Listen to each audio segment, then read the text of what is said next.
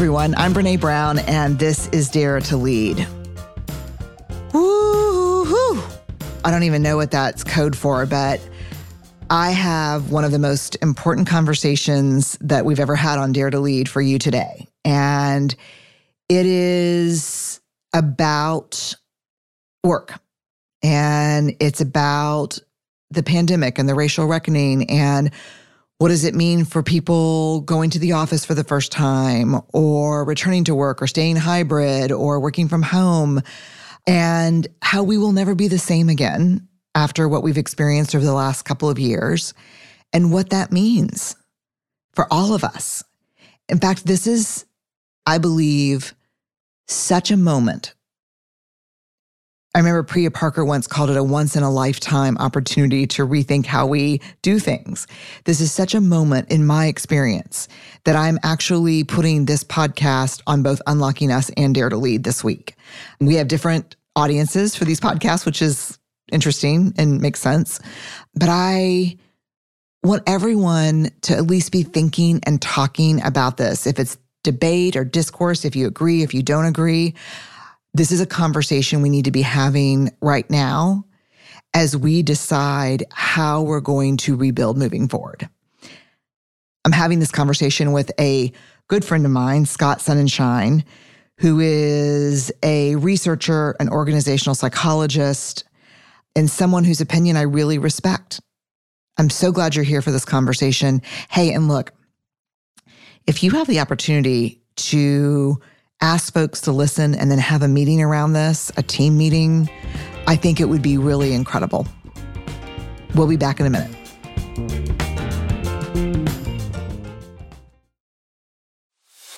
This message comes from Apple Card. Earn up to 3% daily cash back on every purchase every day. Then grow it at 4.50% annual percentage yield when you open a savings account with Apple Card. Visit apple.co/card calculator to see how much you can earn. Apple Card subject to credit approval. Savings available to Apple Card owners subject to eligibility. Savings accounts provided by Goldman Sachs Bank USA. Member FDIC. Terms apply. This episode is brought to you by State Farm. If you're a small business owner, you know that it isn't just your business, it's your life. And whatever your business might be, you want someone who understands. That's why you might want to check out State Farm Small Business Insurance. Why? Because State Farm agents are small business owners too, living and working in your community. That means they know what it takes to help you personalize your policies for your small business needs. Like a good neighbor, State Farm is there. Talk to your local agent today. Before we jump in, let me tell you a little bit about Scott. Scott Sonenshein is a New York Times bestselling author, organizational psychologist, and chaired professor of management at Rice University. He has spent the last 2 decades researching, teaching, and writing on leadership, strategic change, and resourcefulness. His award-winning research has helped people at all stages of their careers find joy, boost productivity, and achieve personal and professional change. He has written for the New York Times, Time Magazine, Fast Company, and Harvard Business Review, and his books have been translated into more than 20 languages. He has got a PhD in organizational behavior from the University of Michigan, a master's in philosophy from Cambridge, and a bachelor's from UVA. And he's a friend. He's someone I respect and trust. He's one of my walking buddies. Let's jump in. Hi, Scott. Hi, Brené. So good to see you. How are you? Tell me how you've been. I'm good. It's been, of course, a challenging couple of years for so many people, everything that's been going on, not just health-wise with the pandemic, but just what it is to even be someone who works in these times, not being able to see colleagues, not being able to have personal connection with people. Hopefully we're over the hump right now, but several times COVID has come back and said it's not done with us. So hopefully soon though. Well, I have to say that I am so looking forward to this conversation. For those of you listening, my only agenda for this podcast episode is a deep and authentic conversation with Scott about what's going on. We have, the last several Dare to Lead podcasts, we've shared research from Charlie and Don Sewell, the Culture X research around the Great Resignation, how toxic culture is a big driver of that. We've shared some thoughts about the attributes of toxic culture. And I have to say, Scott, I've been inside organizations working right now as people are, again, attempting to physically gather in the office. Or some people for the first time. It's not a return. It's a first time for many people. In fact, we're coming back Monday. So today's Thursday. We're recording this on Thursday. We're coming back Monday. First time in 2 years. Several employees we've never met in person. People are struggling. People are struggling. And the early research on hybrid is getting dicier by the day. They're saying that, I don't know, people don't love it. I was thinking about Joy at Work that you co-authored with Marie Kondo. They don't even know what to do with their stuff. They're at home some days. Start with the 20,000-foot view of what you think we've been through in terms of work and where we are now, given pandemic, ongoing racial reckoning. What you're thinking?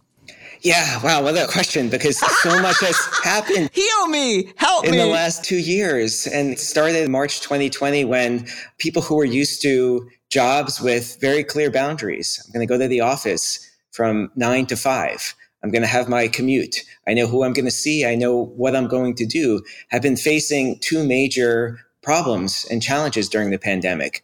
One is a lack of control. We feel like we have no control. We don't know what to do. We don't have a sense of what psychologists would call efficacy, and we're really lost. And then the second problem has been a lack of certainty. We're just facing massive amounts of uncertainty. We don't know what the world is going to look like. Now we've got, of course, geopolitical issues going on in Europe, just to add to what the last 2 years have been like. And that's really unnerving for people. It's extremely distracting.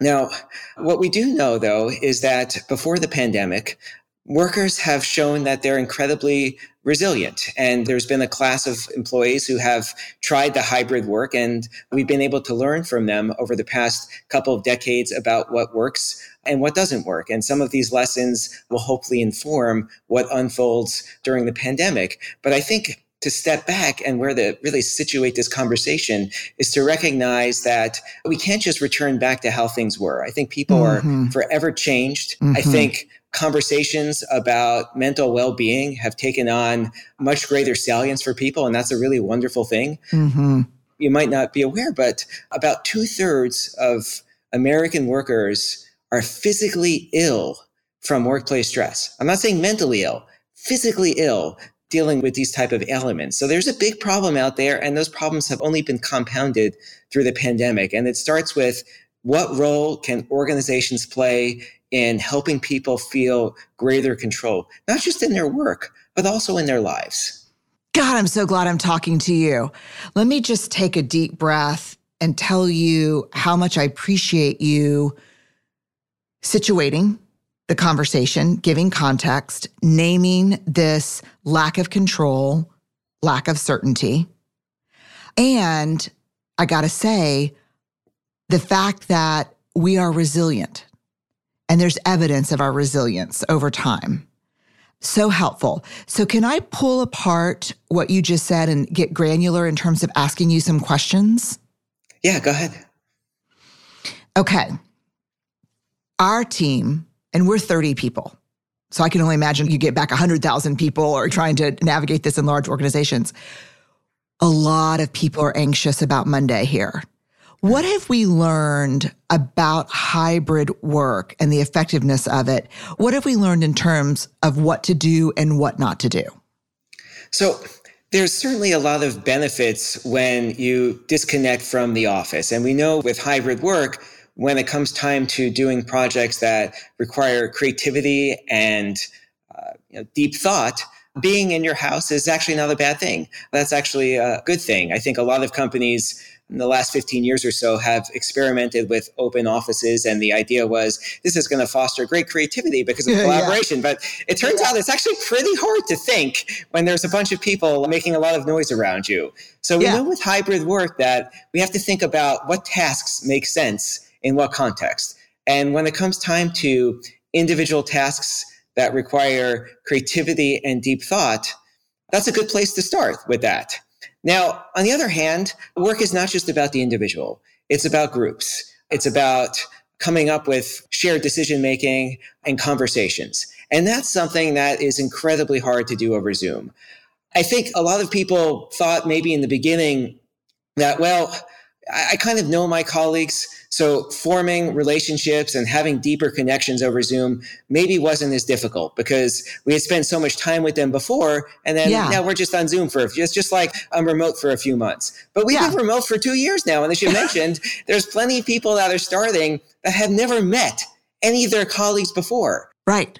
Other than through the Zoom screen. And we can't just expect to go back on Monday and pretend like we have really strong and deep connections. I mean, occasionally you might be able to form some type of forge over Zoom, but it does not replace human connection. In fact, the pre-pandemic research on hybrid work showed that if you were remote more than 2.5 days a week, it had a negative impact on your ability to form connection with people. So I think the first place to start is when we think about hybrid work, we have to match the task at hand with where we're doing the task. So creative work, that's fine in the home. But when it comes time to collaboration and teamwork and fostering relationships, doing it in person is the way to go. No matter how good the technology is right now, it can't replicate the human experience of what it's like to look at someone directly in the eye and get a sense for not just what they're saying, but also what they're feeling.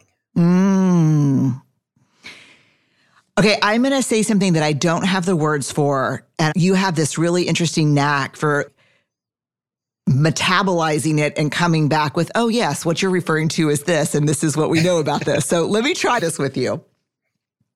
Individual creative work.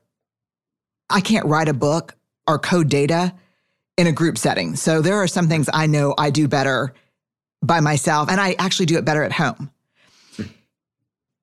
This is the thing that I'm having a hard time naming that is very real. And this is my terrible description of it. But when I say it in organizations, people are like, that's the thing.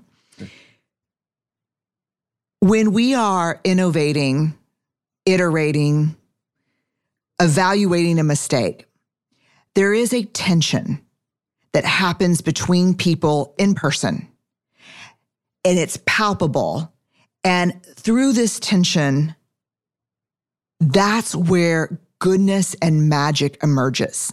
And I have not found a way to replicate that creative, innovative, collaborative tension through Zoom. I think that's right. And I think it harkens to two types of conflict that teams tend to have. So one is what we would call the good conflict. That's task conflict. This is when we have disagreements about ideas. This is when you see a healthy group really having strong ideas about what we should do and really looking at different possibilities. Then there's the bad conflict. We call it affective conflict or relationship conflict. This is the conflict about what happens when it's more about the person and the personality conflict of unfolding. Now, what's really hard about Zoom is that what the research shows is that when you have task conflict, it's actually pretty easy for that task conflict to spill over into relationship conflict. And it's very simple to understand why, right? Look, maybe you don't like me and that's why you don't like my idea. And that's exactly what's happening here. But there's one antidote to that spillover from task conflict to relationship conflict, and that's trust. And it is incredibly hard to build trust with a team when you're not in the same room. You put them in the same room and that task conflict can keep going and coming up with, as you put it, the magic. And you don't have the downside of people feeling like they've got hurt feelings because they're not being respected or they're being attacked for who they are and not what they're saying because you've got that trust that you've built up. We've been away for 2 years. That trust, no matter how strong it was, by not having these day-to-day interactions, these less scripted interactions, even just a simple play that happens in an office environment undermines trust. And so it's really easy then for an intense Zoom brainstorming session to completely spiral out of control and to say, this isn't about the idea. This isn't about coming up with the best decision. This is because someone in another screen somewhere else in the world right now doesn't like me. And that's toxic. Let me just say, Preach, amen. Oh my God. The spillover from task conflict. Isn't there a better name for it? I mean, I study task conflict. I don't like the name because it's magic. They also call it cognitive conflict. So if you like that one better, you can go with that one. No, I don't like the word. I know that's like cognitive versus affective, right? Affect conflict. Yeah. Like, so thinking conflict versus emotional conflict is what we're talking about here, right? Can we call the first one creative juice? Yeah, I mean, that's certainly what it does. That's where the magic of teams happen. We know that teams in general can come up with better ideas, but in reality, they don't. And they don't because of that relationship conflict. Because it's hard to separate ideas from the person for people unless they're high trust teams. Very high. And it's so funny too. That's one of the reasons why I can't wait to get your hot take on this. Scott Sonenshein, hot take. I need like a theme song. We need a theme song. But one of the things that I love from the Scrum process, are you familiar with the Scrum process? Yes. Okay. So one of the things I love from it is kind of the turn and learn. And often in the Scrum process, people use this idea for time estimation, where everyone will write down on a Post-it note what they think the correct timeline is for a project, and they'll turn it over. And one of the reasons why the turn and learn is so effective is that it minimizes the halo effect and the bandwagon effect. So the halo effect would be, I'm the founder, right? And so if I go first and I say, I think it should take 6 months, then everyone behind me is like, yeah, 6 months sounds good. Sure, 6 months. And then bandwagon is kind of jumping on what everyone else thinks. So I'm just laughing about kind of this task conflict versus emotional conflict. Right before we went out, we were talking about a project, and I am notoriously bad at time estimation. I know it's not a good skill for most people, but I'm the worst. I'm the person that Steve will say, hey, looking forward to having everyone over for dinner tonight. And I'm like, me too. Can you run to Home Depot and landscape the front yard real quick? I'd like to put some color in. And he's like, they're going to be here in like an hour and a half. And I'm like, 30 minutes to Home Depot, 30 minutes to plant, 20 minutes. I don't get it. So this last kind of turn and learn we did before we went off, it was a time estimation for a project. And it was like 1, 2, 3, and we flipped our thing. And the operations people who were actually make this happen said 18 months to 2 years. And other people in the room said somewhere between 12 and 18 months. I said 90 days. And I remember thinking, I've thought so much about that, because the only thing that has come close to happening like this since we've been on Zoom, we couldn't do the turn and learn really because it just didn't work on Zoom. So we just all said it. And then I remember I turned my camera off and I was like, they don't like me.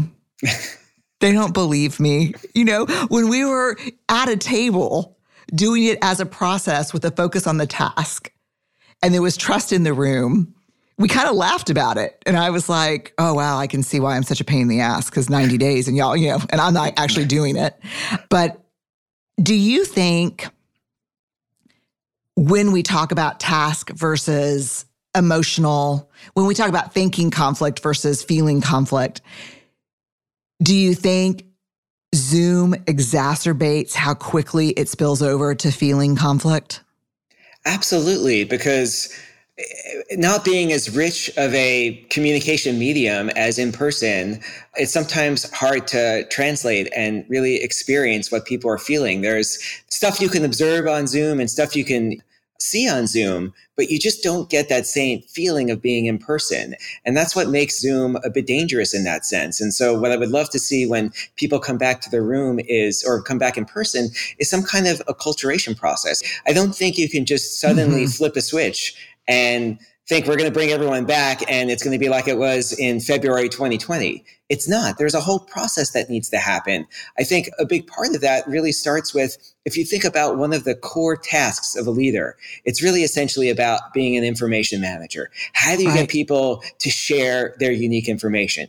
And that's really tough. I mean, if people have been on Zoom for so long, the way that people share information is very different.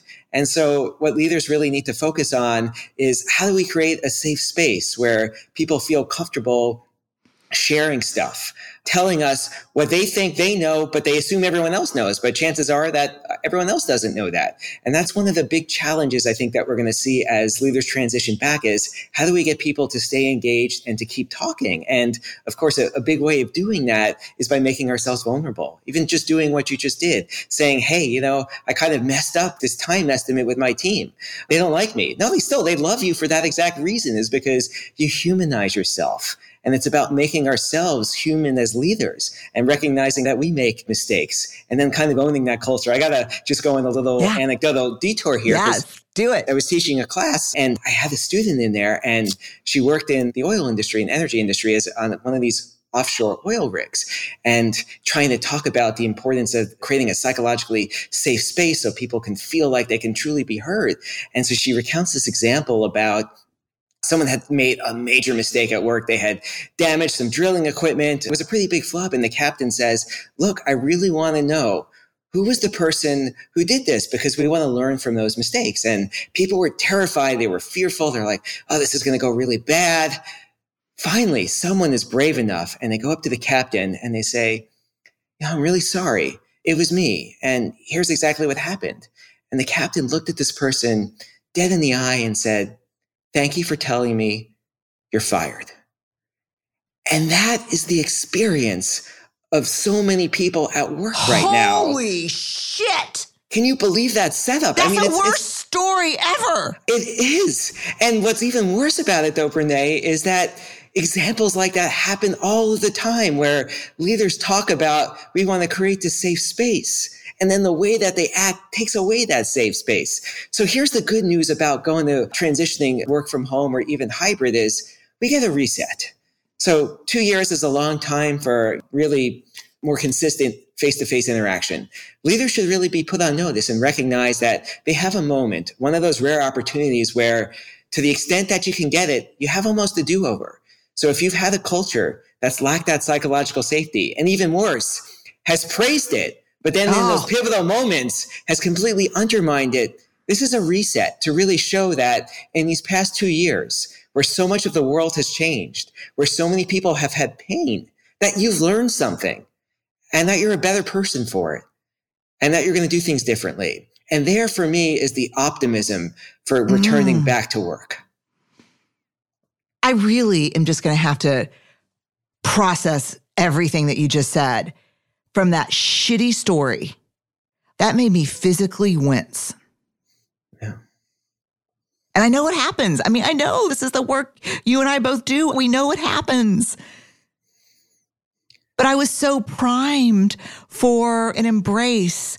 And then the captain turning toward the team and saying, this is what courage looks like, to own our mistakes, to learn from them, to embed the learnings with the team. That's what I was hoping for. Yeah, I mean, he was right with his words, but completely wrong with the actions. And that really is a lot of leadership mistakes 101 right there, is people know what they should be doing. And they often say what they should be doing. But it's what they do that really matters. It's funny. We're coming back Monday into an all hands for 3 days and doing nothing but reconnecting, celebrating each other, and trust building work. That is apart from our task work. We're not moving any task forward for these 3 days. We're just reconnecting, learning who we are now, learning about meeting our new folks. And it's scary. It's scary for people. For me, it's been hard to be physically around people again. Have you experienced that yet? Yeah. I mean, I think so much has been ingrained in our minds the last 2 years that people are dangerous, right? What are you going to catch from them? And it's going to take time. Again, you just can't go ahead and give people this freedom and expect that it's just back to February 2020. So there's a acculturation process.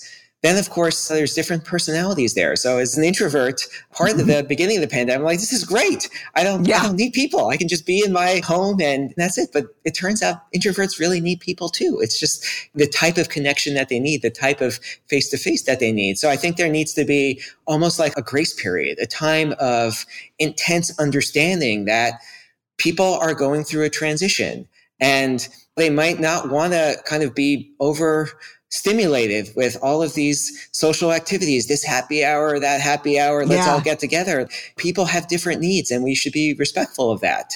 And then there's also the big elephant in the room is that the last time we saw people on a day-to-day basis, face-to-face, they might have been in a very different situation. In the pandemic, I think it became much more normative to really truly check in on people, kind of ask about their well-being, not just their physical well-being, but especially their mental well-being.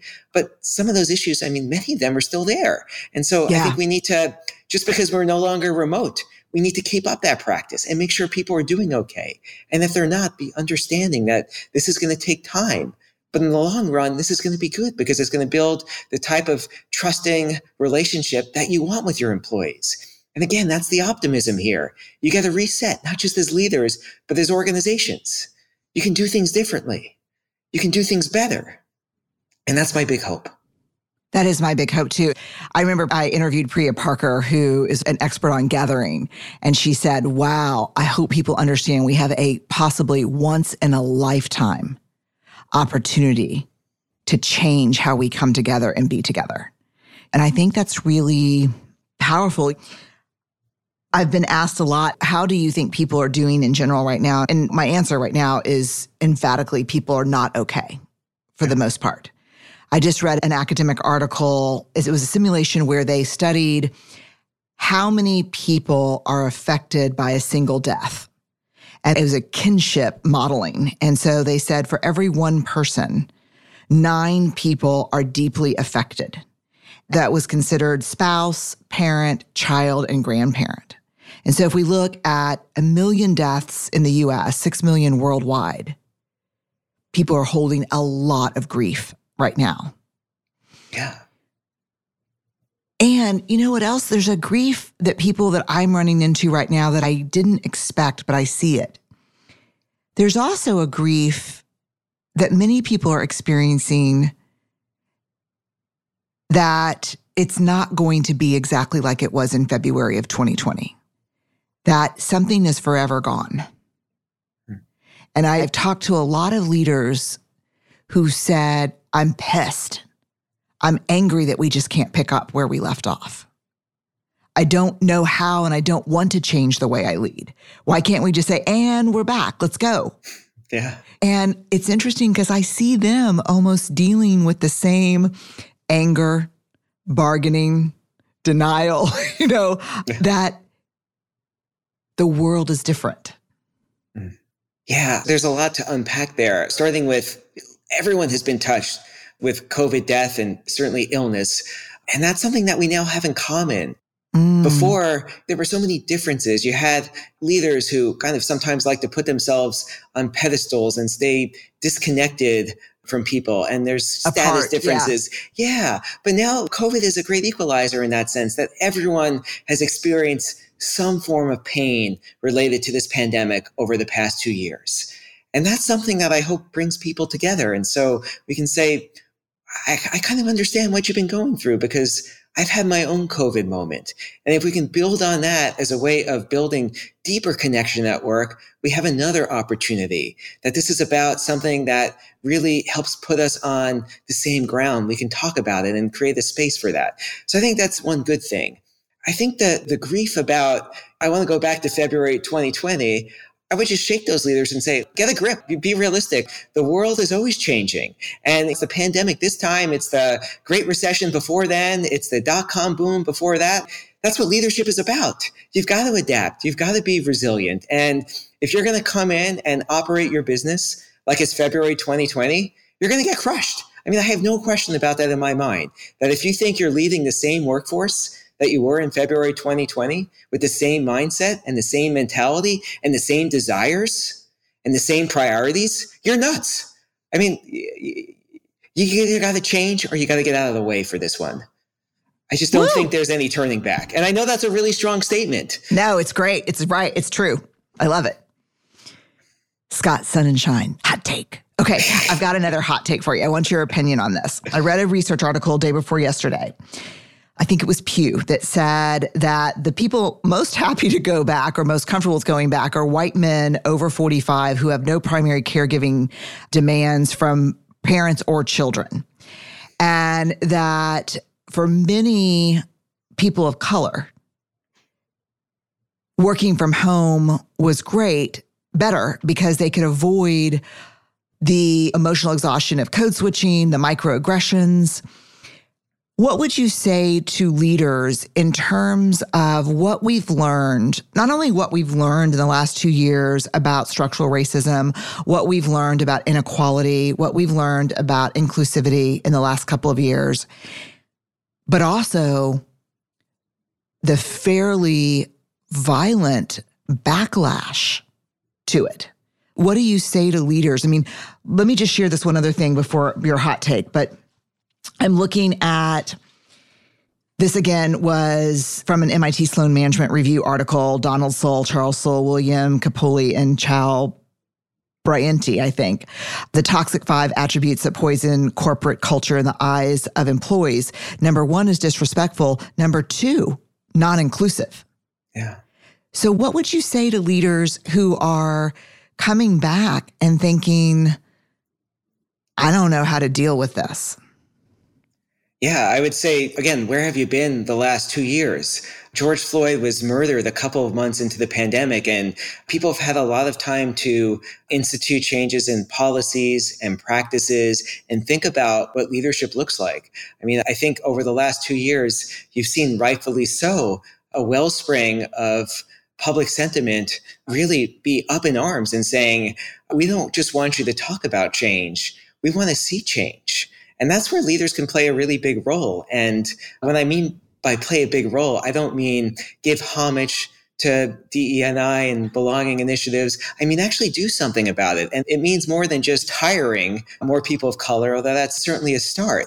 I think we've got to go much further back into the food chain and think about at the very early onset of what early childhood education looks like and what childcare looks like. I signed on to a letter with about 200 other business school professors petitioning Congress to do more with early childhood education and care. And they dropped the ball. They couldn't get that passed. And that was incredibly disappointing because these are problems that we can certainly solve at the leadership level. And we should talk about that soon. But I think we also are naive if we think that it's only going to be leaders that solve it. It is a structural problem that requires policy change, and it requires an all hands on deck movement of people coordinating their efforts. Now, from the leadership vantage point, being a good leader has always been about bringing in diverse viewpoints. And now what we really need to focus on is ask who really has a seat at the table. Who are we giving opportunities to?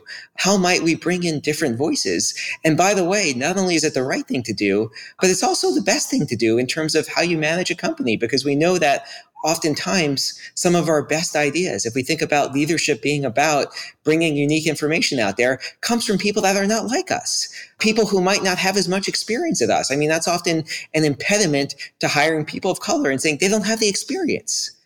But that's what they do have. What perspective do they bring? What life story do they bring? How might they enrich our conversations? So we got to solve it from both fronts. We got to solve it at the very beginning by making sure that we are training and educating and providing support to families of all types to make sure that they can have a career and a family. But at the same time, we need to also work with what we have right now and ask ourselves, how can we bring in these voices? But for the betterment, not just of our country, but also the betterment of our own companies, because they clearly do make a difference. Again, I need an amen button. Maybe I need to focus less on the Scott Sonenshein like hot take button and more just an amen button. Apple Card is the perfect cashback rewards credit card. You earn up to 3% daily cash on every purchase every day. That's 3% on your favorite products at Apple, 2% on all other Apple Card with Apple Pay purchases, and 1% on anything you buy with your titanium Apple Card or virtual card number. Visit apple.co/card calculator to see how much you can earn. Apple Card issued by Goldman Sachs Bank USA, Salt Lake City branch, subject to credit approval, terms apply. This episode is brought to you by State Farm. You've heard it before. Like a good neighbor, State Farm is there. But it's more than just a tagline, because State Farm agents are small business owners themselves who live and work in your community. And if you're in the market for small business insurance, who better to work with than an agent who understands what it takes?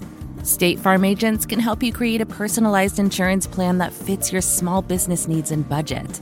Talk to your local State Farm agent today about small business insurance. Like a good neighbor, State Farm is there. All right, here's something that people are talking about a lot I don't think is going away. I personally love it, but then, I'm the founder of a company, and so I have some liberty here, but employee activism. What are your thoughts on that's not going away. Yeah, it's not going away. And in fact, we've seen an increasing trend for it. Back when I was an undergraduate studying business ethics and there was this field called corporate social responsibility, people would laugh at me and they would say, the only responsibility of a company is to make money. What kind of thing are you studying? Like there's nothing to it. Jesus. And that's all it is. But what we've seen in the last 15 years especially is employees cannot separate who they are as people from who they are at work. And the same values that drive their personal decision-making comes into the office. And I think companies that recognize that are beginning to benefit from that because employees are closer to where changing tastes in society are. So, for example, I think you first saw this with the environmental movement, and you had a lot of employee pressure on large companies like Walmart, for example, to have a much lower carbon impact. And it absolutely worked.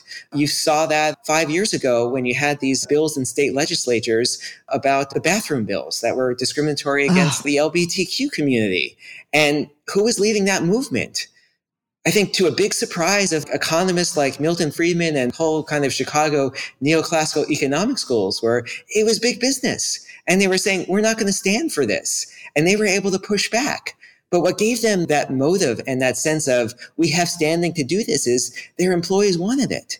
They wanted it. You're saying the same thing now with diversity, equity, and inclusion.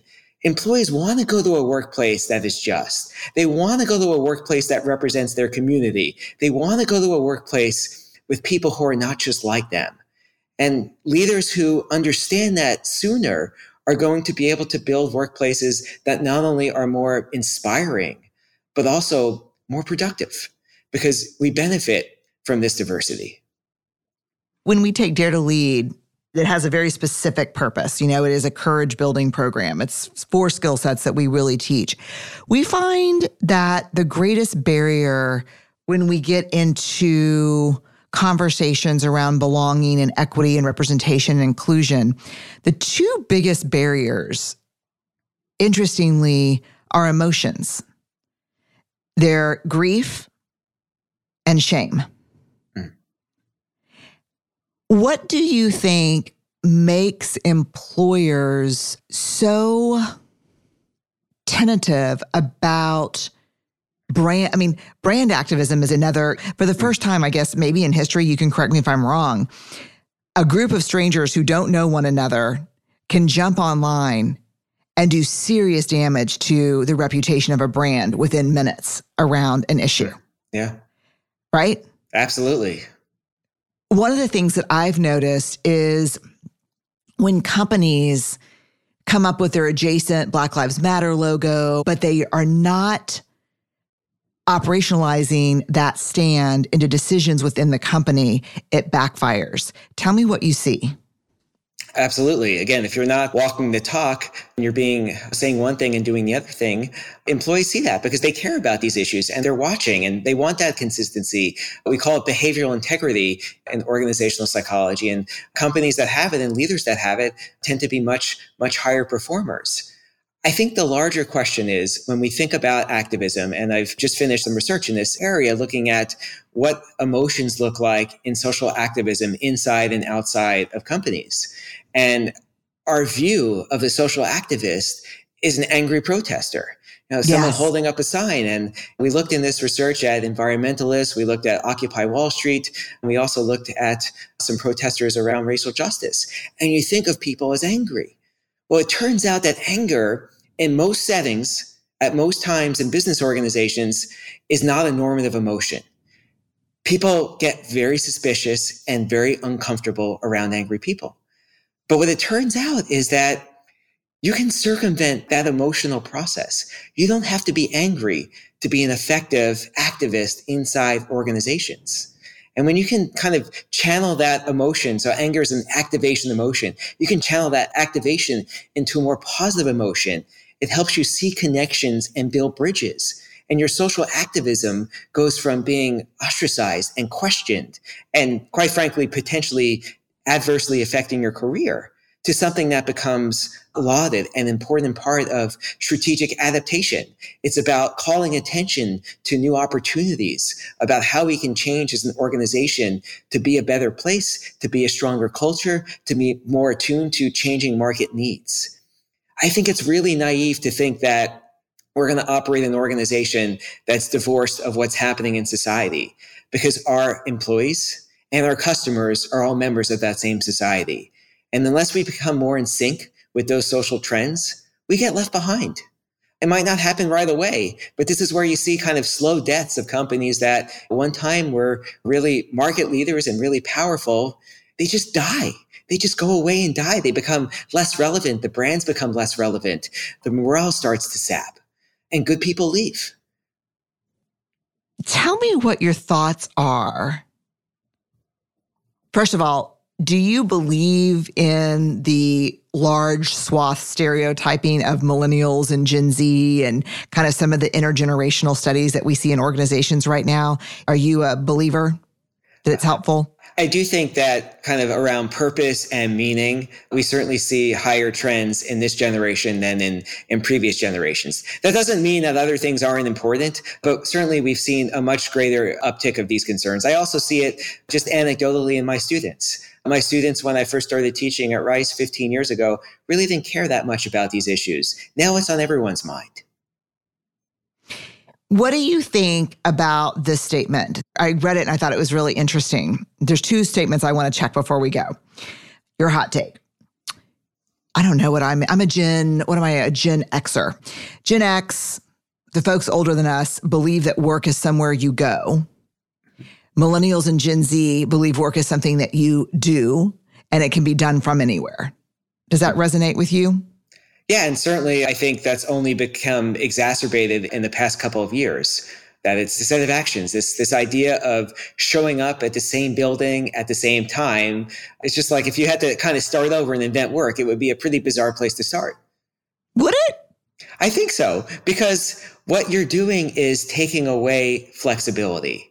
And that's something that this generation, millennials especially, and Gen Z as well, they want that flexibility because it's a way of feeling in control.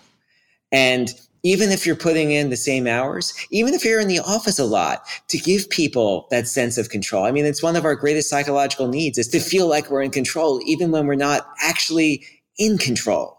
So I think one of the challenges, circling back to thinking about return to office, is people have maybe felt some sense of control over when they log on to Zoom, when they turn their screen on.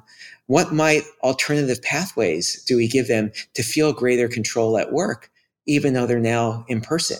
And that could mean empowering them more, giving them more decision-making authority, recognizing that you don't need to be a micromanager, giving people space. So there's plenty of ways of replicating that same thought. But I think that this idea of work is something you do really harkens back to, and I want to feel in control over what I'm doing. It's interesting that this conversation, because one of the things that I hear people talking about right now that I've been thinking a lot about as a decision maker for this company is, are people erroneously using hybrid and flexible synonymously? Because we have hybrid, but we don't have flexibility. We're telling you what days you have to be here. And I'm wondering, going back to the very beginning of our conversation, I can't figure out logistically if it's going to work. One thing we did say that's probably a standard style of leadership for us, but new for a lot of people, is I don't know if this is going to work. And we're going to check in with you. And we built this schedule that we're going into next week based on surveys of employees. And we'll continue asking what's working and we'll continue examining. And I don't have all the answers and we don't have all the answers. So that's a different approach, I think, for a lot of leaders. But how do you think it's going to work to try to logistically coordinate hybrid around, okay, well, Tuesday's your thinking time, so you can be here, but our meeting, how do you think that our meeting time is going to be on Wednesdays? Have you seen anybody doing this well? Yeah. So let me say a couple things to that. First of all, I think the approach we're taking, that sounds exactly right. I wish more leaders would do that and just come off with a stance that says, this is uncharted territory. Yeah. We're going to have our best answer right now, but it might not be the right answer. That's right. That's how we learn. And that's how we kind of create that safe environment. Now, how do we get all these schedules to line up and have our meetings?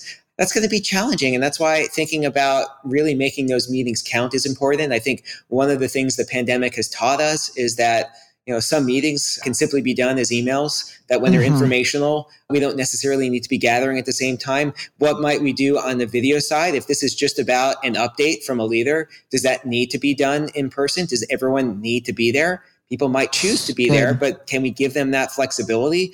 And then let's have space, sacred space, where this is the time that we meet. And giving people control doesn't mean giving them complete control, right? We've got to coordinate with other people. So that might mean, look, Monday at 3 to 5 and Wednesday from 11 to 2, Friday from 9 to 11. Those are our meeting block times. That's when we want in-person meetings. And no matter how much control you have over your schedule, that you don't have control over. And we want you there in person because we want to benefit from the in-person experience. So I think it's going to really depend on the nature of work and what people are doing. For some companies, it's going to be, we need more in-person time. We need more of those dedicated blocks where we say, we're not giving you that freedom.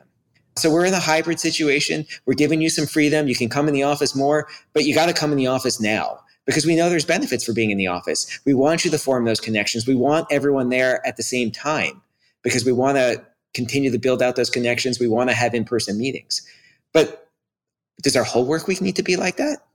Do we all need to be there 9 to 5 every day?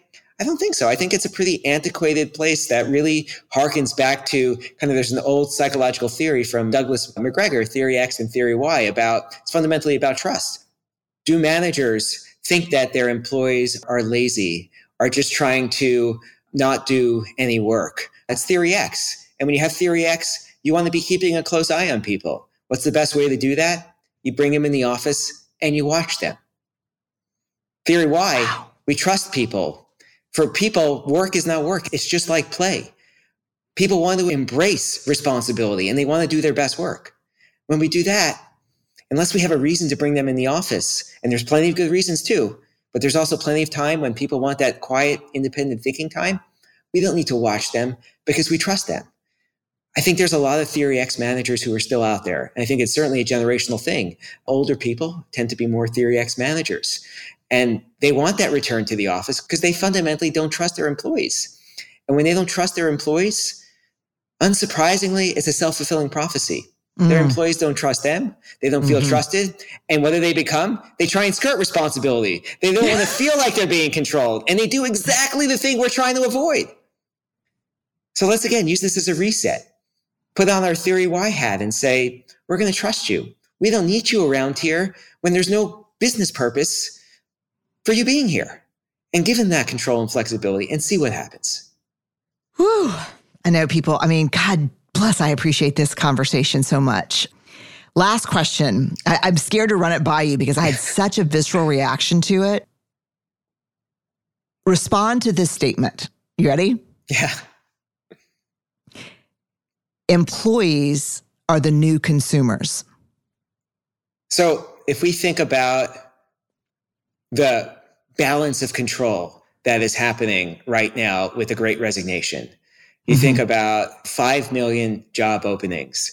Historically, in the last 30, 40 years, labor has had very little power, right? So managers are used to being able to dictate what the terms are. As labor unions started to lose some of their power, employees lost their power. And managers can dictate terms. They can create working conditions that are not humane.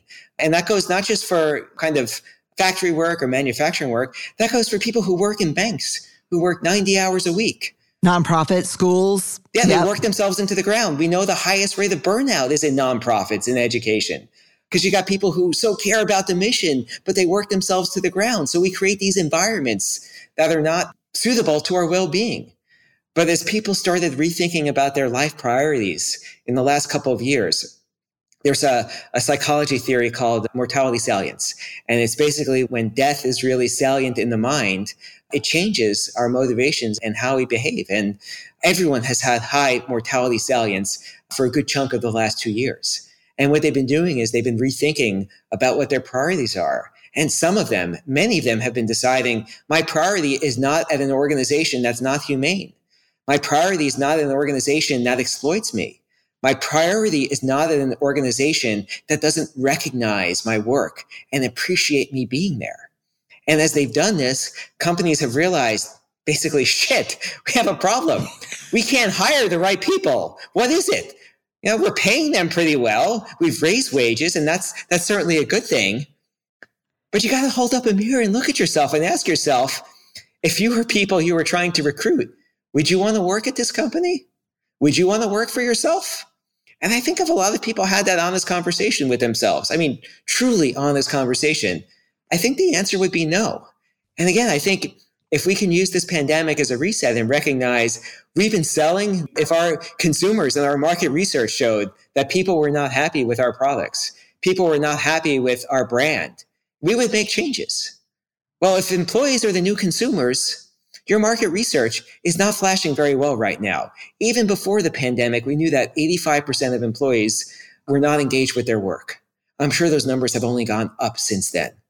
So look in the mirror and realize that it's time to make changes, or you're going to continue to have many of these issues that you've had in the last year or so. Leave us with the thing that fills you with the most hope when you think about the world of work. So I'm fortunate that I get to teach a wide variety of students, MBAs from all types of backgrounds, professional backgrounds. They're all over the country, all over the world. We have a very diverse population at Rice. And I see the optimism on their faces. I hear their stories. I hear their sense that they're not settling for just a job. Work is not just about exchanging my effort for your wage.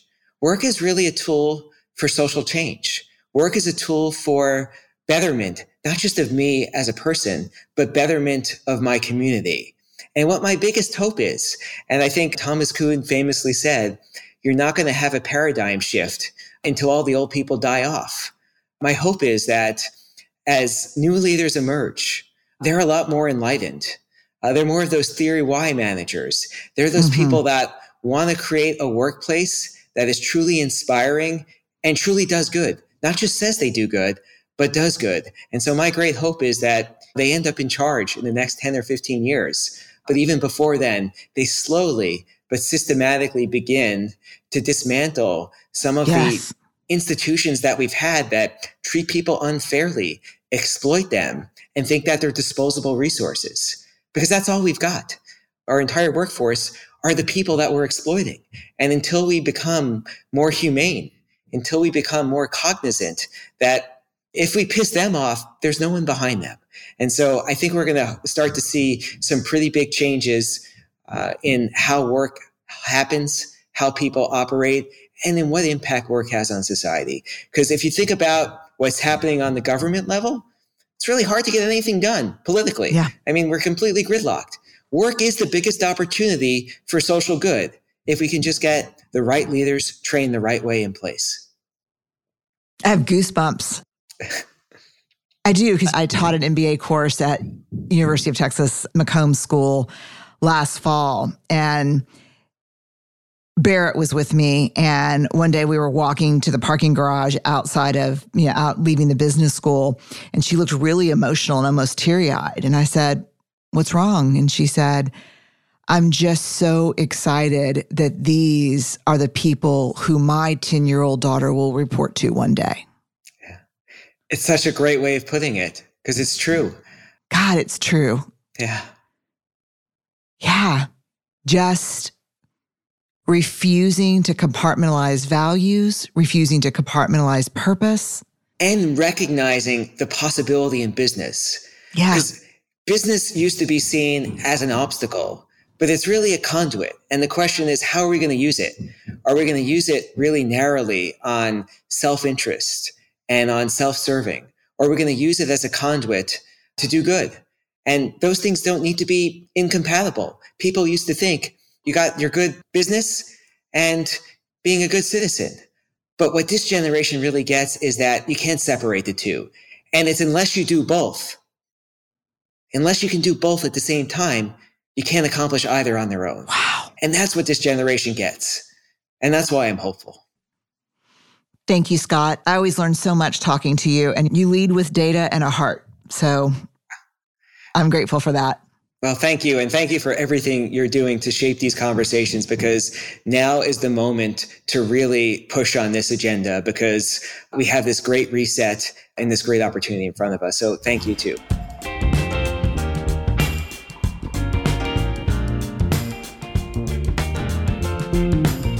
Wow.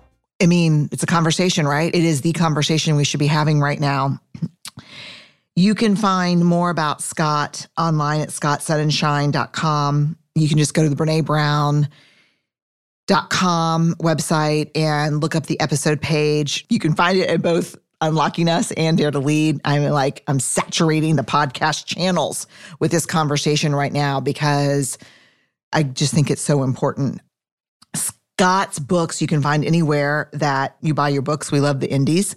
His book, Stretch, Unlock the Power of Less and Achieve More Than You Ever Imagined. Oh, it's had a big impact on our organization.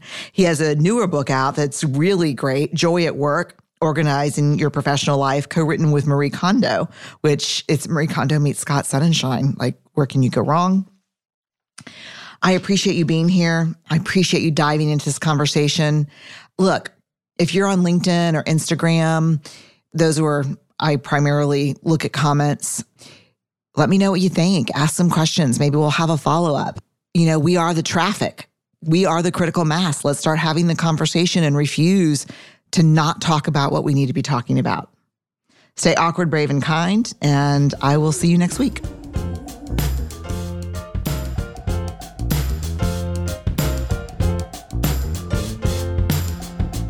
Dare to Lead is produced by Brené Brown Education and Research Group. Music is by The Sufferers. Get new episodes as soon as they're published by following Dare to Lead on your favorite podcast app. We are part of the Vox Media Podcast Network. Discover more award-winning shows at podcast.voxmedia.com.